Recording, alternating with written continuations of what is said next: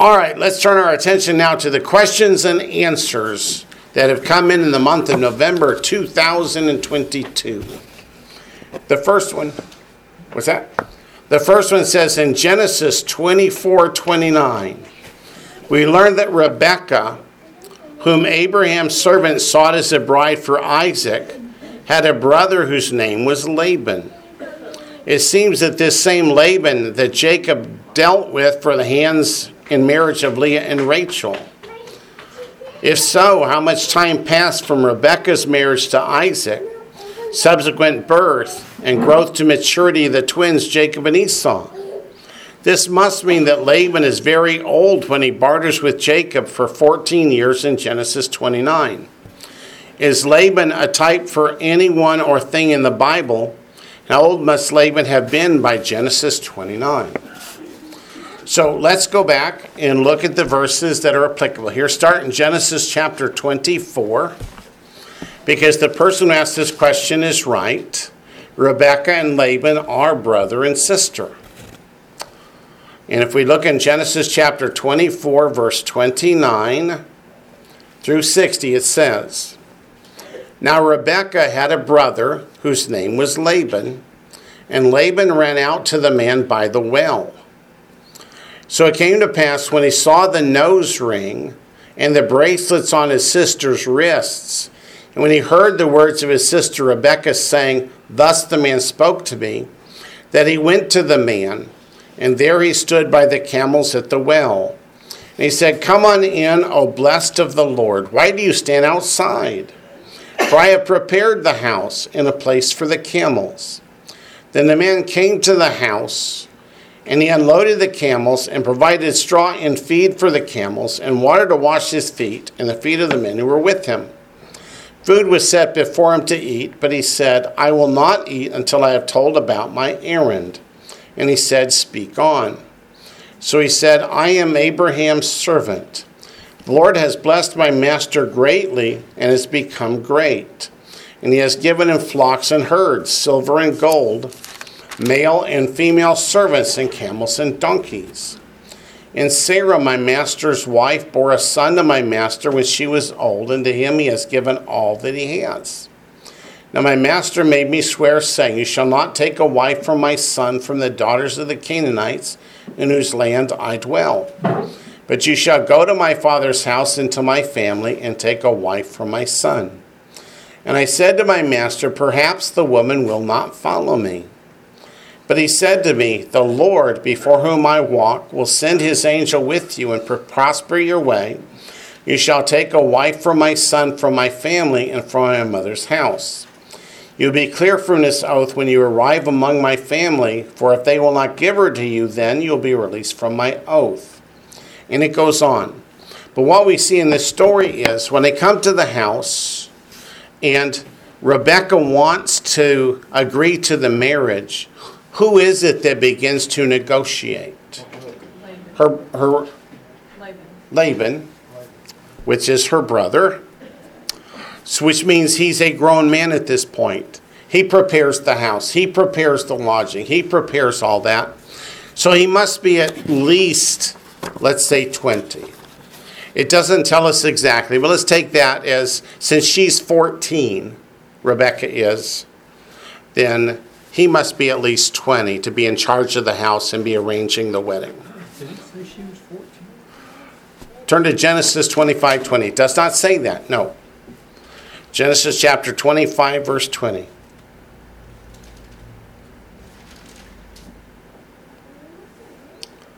In Genesis 25, verse 20, it tells us how old Isaac is.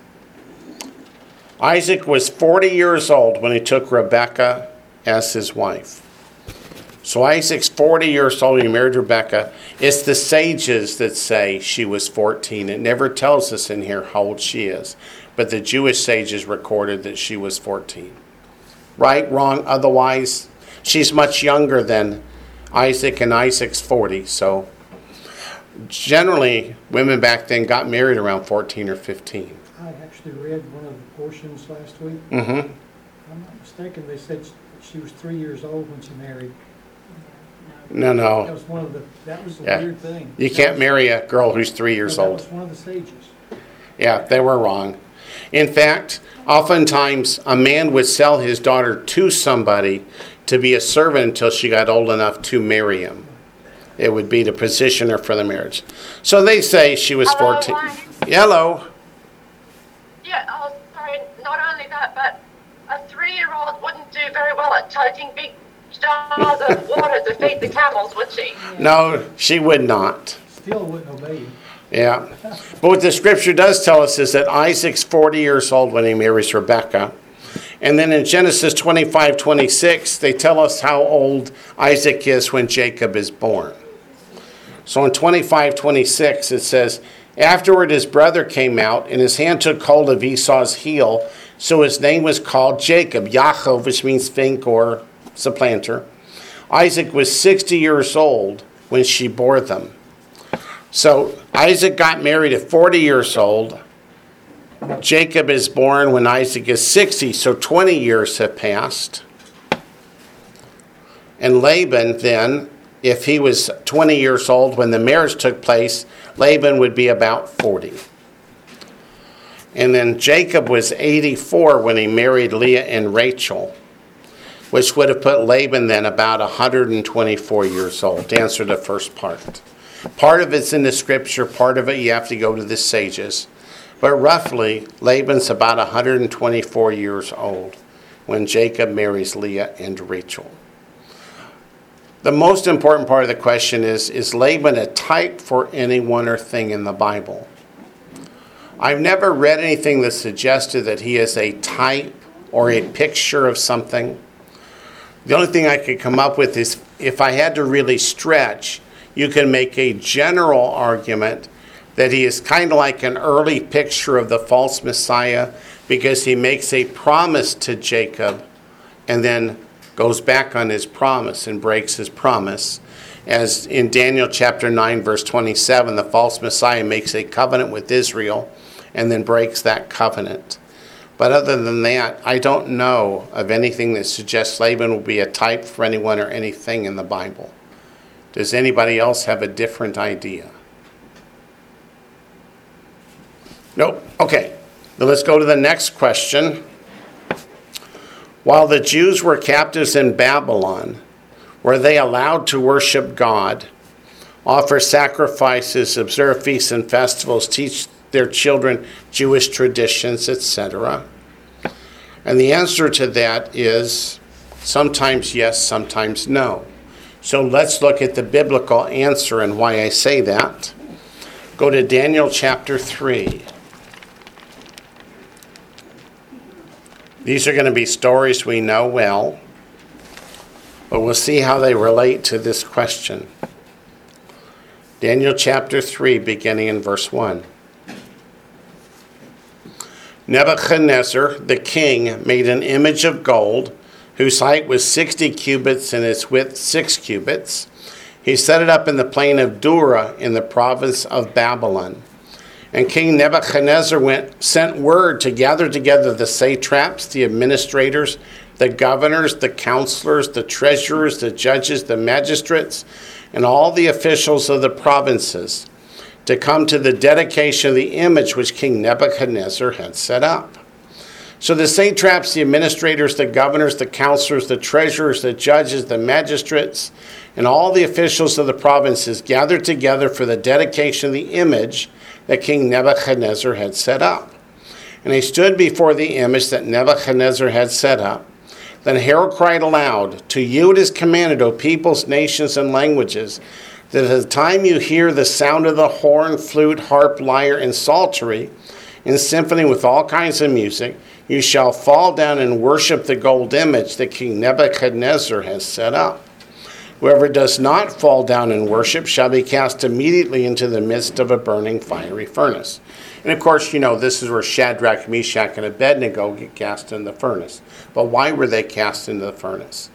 Because they were not permitted to worship God. They were required to worship this golden image. And why had Nebuchadnezzar set up this golden image? Because the dream Daniel interpreted that said Babylon will be overthrown by Medo-Persia. And he set up an image to say, God's wrong, my kingdom shall never end. This is before he gets to eat grass for 7 years. Okay, verse 13. Let's skip forward ahead in the story. Then Nebuchadnezzar, in rage and fury, gave the command to bring Shadrach, Meshach, and Abednego. So they brought these men before the king.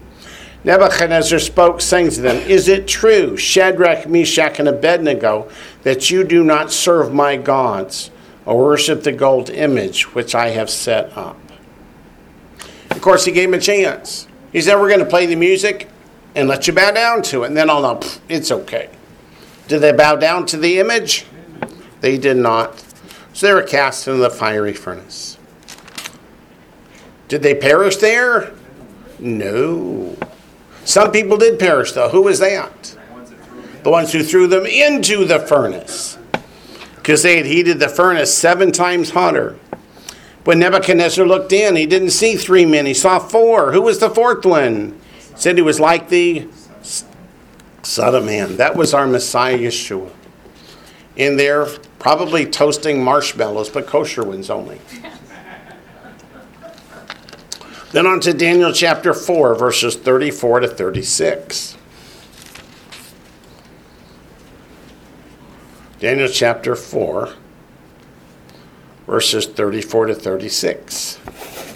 After eating grass for 7 years, living outside like an animal, Nebuchadnezzar comes back to his right mind and decides that, you know what? Everyone should worship the God of Daniel. So in verse 34 it says, At the end of the time, I, Nebuchadnezzar, lifted my eyes to heaven, and my understanding returned to me. And I blessed the Most High, and praised and honored him who lives forever. For his dominion is an everlasting dominion, and his kingdom is from generation to generation. All the inhabitants of the earth are reputed as nothing. He does according to his will in the army of heaven. And among the inhabitants of the earth, no one can restrain his hand or say to him, What have you done? At the same time, my reason returned to me, and for the glory of my kingdom, and my honor and splendor returned to me. My counselors and nobles resorted to me. I was restored to my kingdom, and excellent majesty was added to me. Now I, Nebuchadnezzar, praise and extol and honor the King of heaven, all of whose works are truth and his ways justice, and those who walk in pride he is able to put down. So in Daniel chapter 3, before the 7 years, the children of Israel were not allowed to worship God. But after Nebuchadnezzar eating grass for 7 years, now they are. And in fact, all the kingdom is called upon to worship God. And then we come to Daniel chapter 6, starting in verse 1. At the end of Daniel chapter 5, Babylon's overthrown and Medo-Persia takes command of the world. Daniel chapter 6, verse 1. It pleased Darius to set over the kingdom 120 satraps to be over the whole kingdom, and over these 3 governors, of whom Daniel was one, that the satraps might give account to them, so the king would suffer no loss.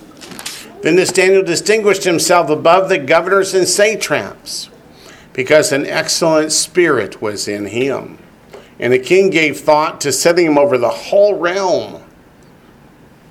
So the governors and satraps sought to find some charge against Daniel concerning the kingdom, but they could find no charge or fault, because he was faithful. Nor was any error or fault found in him. Then these men said, We shall not find any charge against this Daniel, unless we find it against him concerning the law of his God. So these governors and satraps thronged before the king and said thus to him, King Darius, live forever.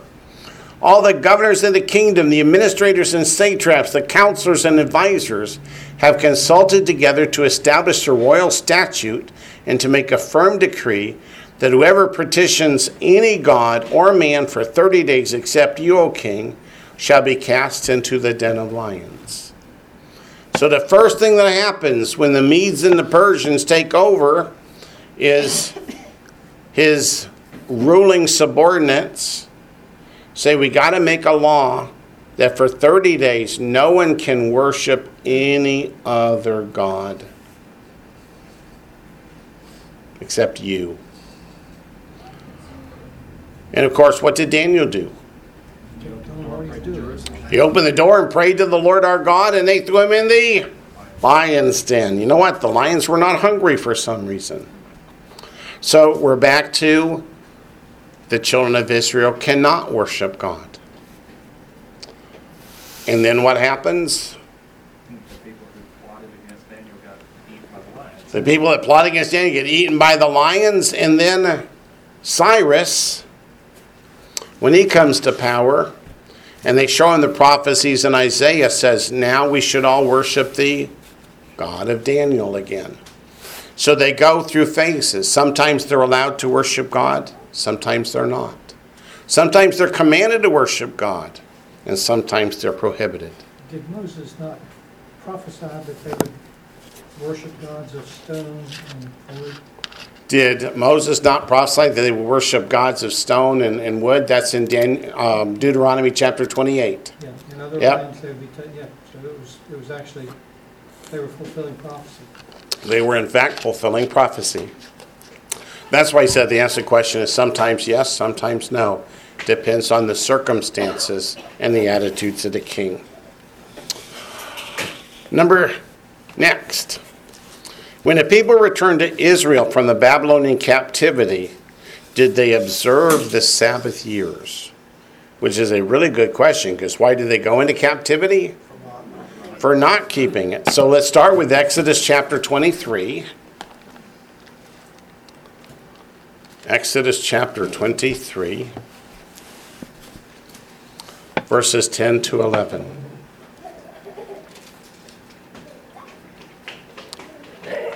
Here we have the command for the Sabbath year. Exodus 23, starting in verse 10. 6 years you shall sow your land and gather in its produce, but the 7th year, that's the Sabbath year, you shall let it rest and lie fallow, that the poor of your people may eat, and what they leave the beasts of the field may eat. In like manner you shall do with your vineyard and your olive grove. Now let's go to Leviticus 25.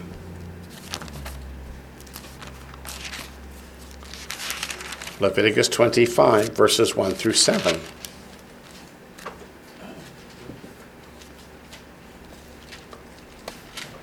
Leviticus 25, verses 1 through 7. And the Lord spoke to Moses on Mount Sinai, saying, Speak to the children of Israel and say to them, when you come into the land which I give you, then the land shall keep a Sabbath to the Lord. 6 years you shall sow your field, and 6 years you shall prune your vineyard and gather its fruit. But in the 7th year there shall be a Sabbath of solemn rest for the land, a Sabbath to the Lord. You shall neither sow your field nor prune your vineyard. What grows of its own accord of your harvest you shall not reap, nor gather the grapes of your untended vine, for it's a year of rest for the land. And the Sabbath produce of the land shall be food for you, your male and female servants, your hired man, and the stranger who dwells with you.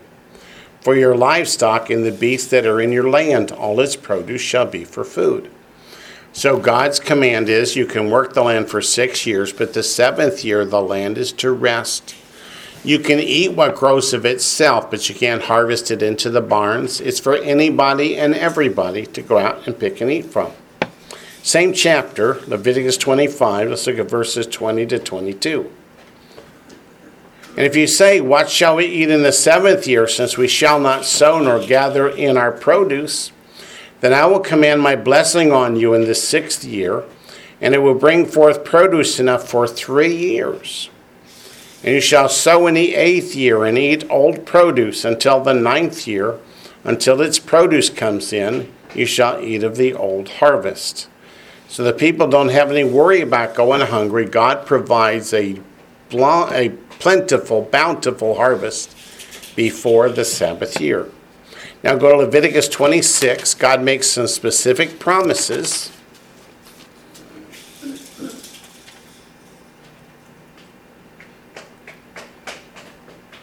Leviticus 26, starting in verse 33.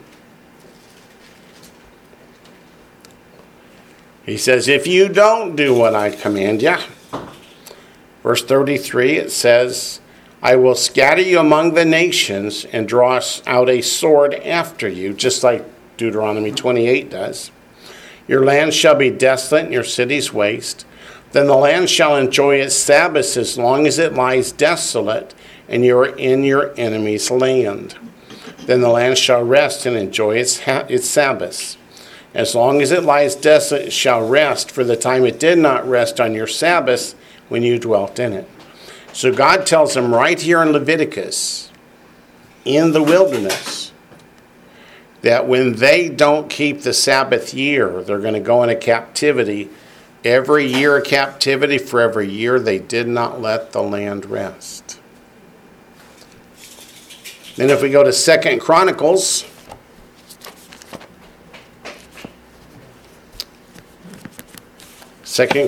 chapter 36, we're going to find that they did not let the land rest, and God did exactly what he said he was going to do.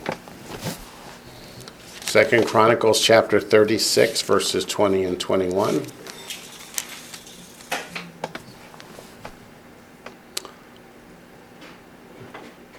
Second Chronicles 36, verses 20 and 21.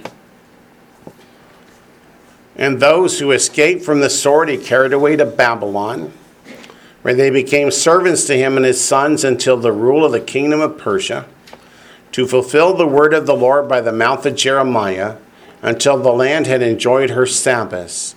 As long as she lay desolate, she kept Sabbath to fulfill 70 years. Now to Nehemiah chapter 10. The question is, what about when they returned? Nehemiah chapter 10, verse 31.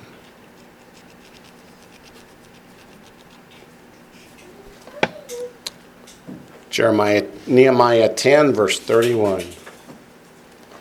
If the peoples of the land brought wares or any grain to sell on the Sabbath day, we would not buy it from them on the Sabbath or on a holy day, and we would forego the 7th year's produce in the exacting of every debt. So they promised, we are going to keep the Sabbath year from year to eternity. And that's the last we hear of it. There is no record in the scripture that they did it. They promise it, but there's no record they did it. I searched and searched for extra biblical things like Josephus to say, they kept that Sabbath year every 7th year, and I just haven't found it. Well, you know, in the book of Malachi, In the book of Malachi, you know, the Lord is railing against against the people for Lord is railing against the people for not bringing in the tithe. not bringing in the tithe because They thought, oh, you know, we gotta have it, so we can't give it to them, and then if we give it to them, what do we have to eat? so if they're neglecting the tithe, you know good and well they were neglecting the Sabbath year. Yeah, because they were neglecting the tithe because they were afraid that God wouldn't do what he promised. So you know good and well. So you know good and well they weren't going to let the land lie fallow. So we never see the fulfillment of the promise, just the promise. So if they never kept it, then when the Jews, like from the northern kingdom, went into captivity, exile, who knows how long that would be? I mean, how many Sabbaths they missed. Yeah, that's true. So I would like to tell you that when Israel came back into the land, the southern kingdom of Judah after Babylonian captivity, that they lived according to the commandments, but we know better, don't we? They very quickly turned back to each man doing what was right in his own eyes. Did they not keep a land Sabbath this past year? They declared this past year the Sabbath year, and that the land would lie fallow, and some did, some didn't. But they didn't say it's because we've looked back and this is the 7th year of the cycle back to the Exodus. They have no idea. But this was But they declared it. But this was the first time since Israel was declared a nation in 1948 that they actually proclaimed a Sabbath. This was the first time that they actually proclaimed a Sabbath year, and some of the farmers observed it, some did not. So actually, the government was helping to sponsor them so that they could have income, because today it's quite different. You need a lot of income to survive now. Yep, but even so, some of the farmers did leave the land fallow, And some sold- didn't. Sold it to the Arab neighbors, Yep, found a way around it. yeah. So the reason they can't say for sure that this past year was a Sabbath year or that this year is a year of Jubilee is because they didn't have anything to count from. Yeah, unfortunately. The next one says, what does cut off from his people mean? Was the offender banned from participating in worship services or actually forced to leave the community? Actually, it turns out to be worse than I thought it was. Let's go back to Exodus chapter 31.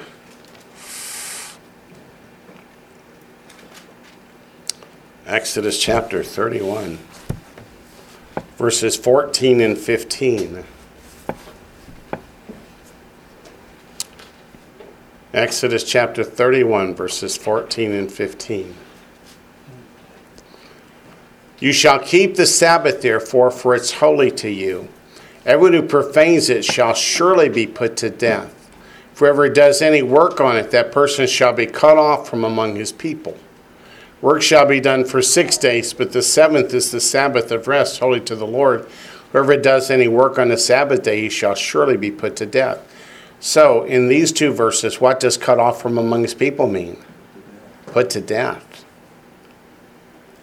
It didn't just mean get kicked out of the peoples. And that makes sense. When the man was gathering the sticks on the Sabbath and they came to Moses and said, what should we do? He went to the Lord and the Lord said, what? Kill him. Now let's look also at Leviticus chapter 23. Leviticus chapter 23. I wonder what Leviticus 23 is about. The appointed times of the Lord, right? The Moedim. Verses 29 to 30.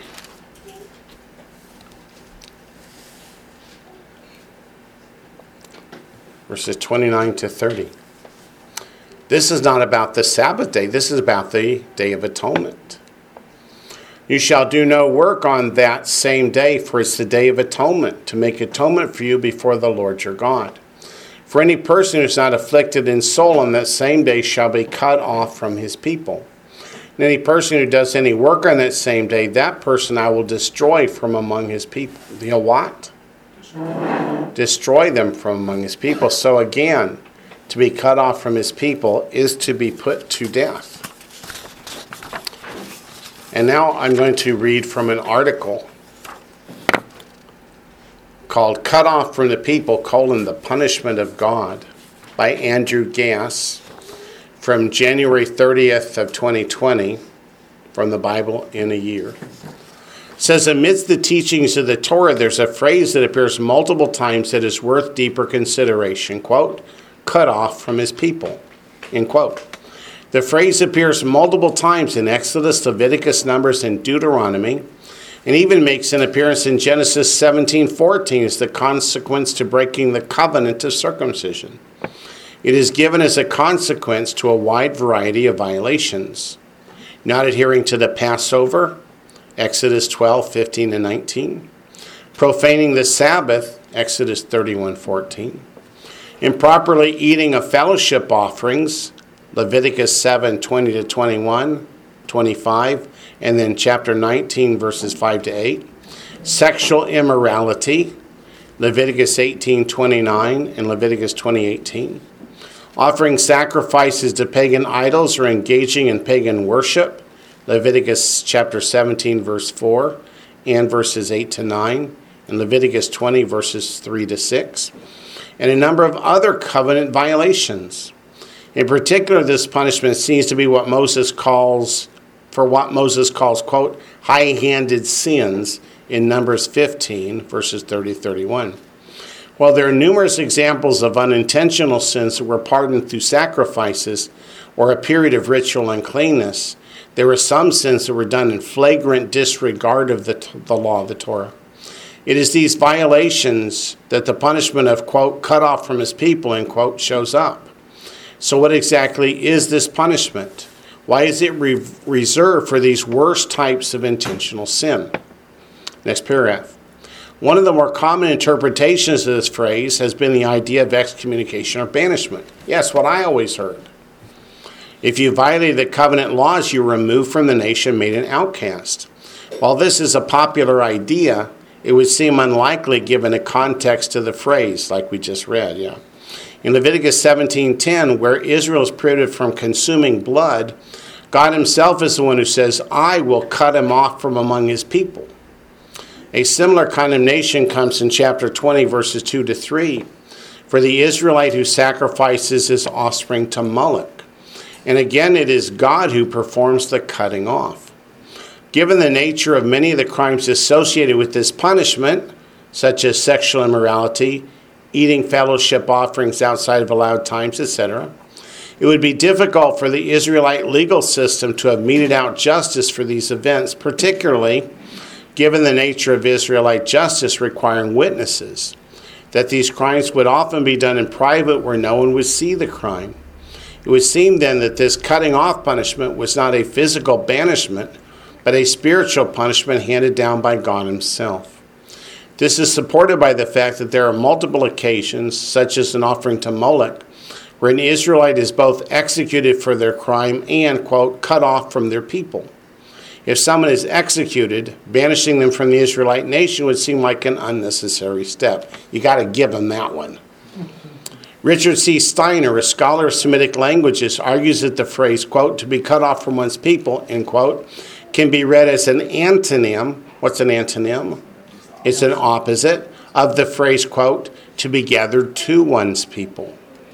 The latter phrase is used in passages such as Genesis 25:8, when a notable character dies. The meaning of this description has also been disputed in scholarly circles. While some have argued that gathered to one's people simply means buried in a grave with relatives and ancestors, and that is true what it means, this would seem to be argued against by the cases of the word in Genesis. Abraham is pointedly not buried with his people in Mesopotamia, but a cave in Canaan where only Sarah resides. Jacob is gathered to his people in Egypt before they undertake the weeks-long journey to take Jacob's body to Canaan and bury him. In fact, several scholars have noted that the burial of a patriarch in the event of being gathered to his people are consistently noted as separate terms and events in Genesis. What then does, quote, gathered to his people, end quote, mean? It seems likely that this is a reference to the afterlife and the concept of reunification with the ancestors and relatives that have died before someone. I'm not going to read the rest of the article, but he is right in that too, that when you're gathered to one's people, not only is it being put in the same ossuary box, but it means gathered with your loved ones in eternity. And what he's saying is that to be cut off from one's people indicates that you're not going to go to heaven to join them. That you have so offended God that when you're put to death, your end goal or end result is not the kingdom of heaven, but rather destruction. And given that, it's 8 o'clock. We will stop here. We'll pick up next week, Lord willing, in the next question.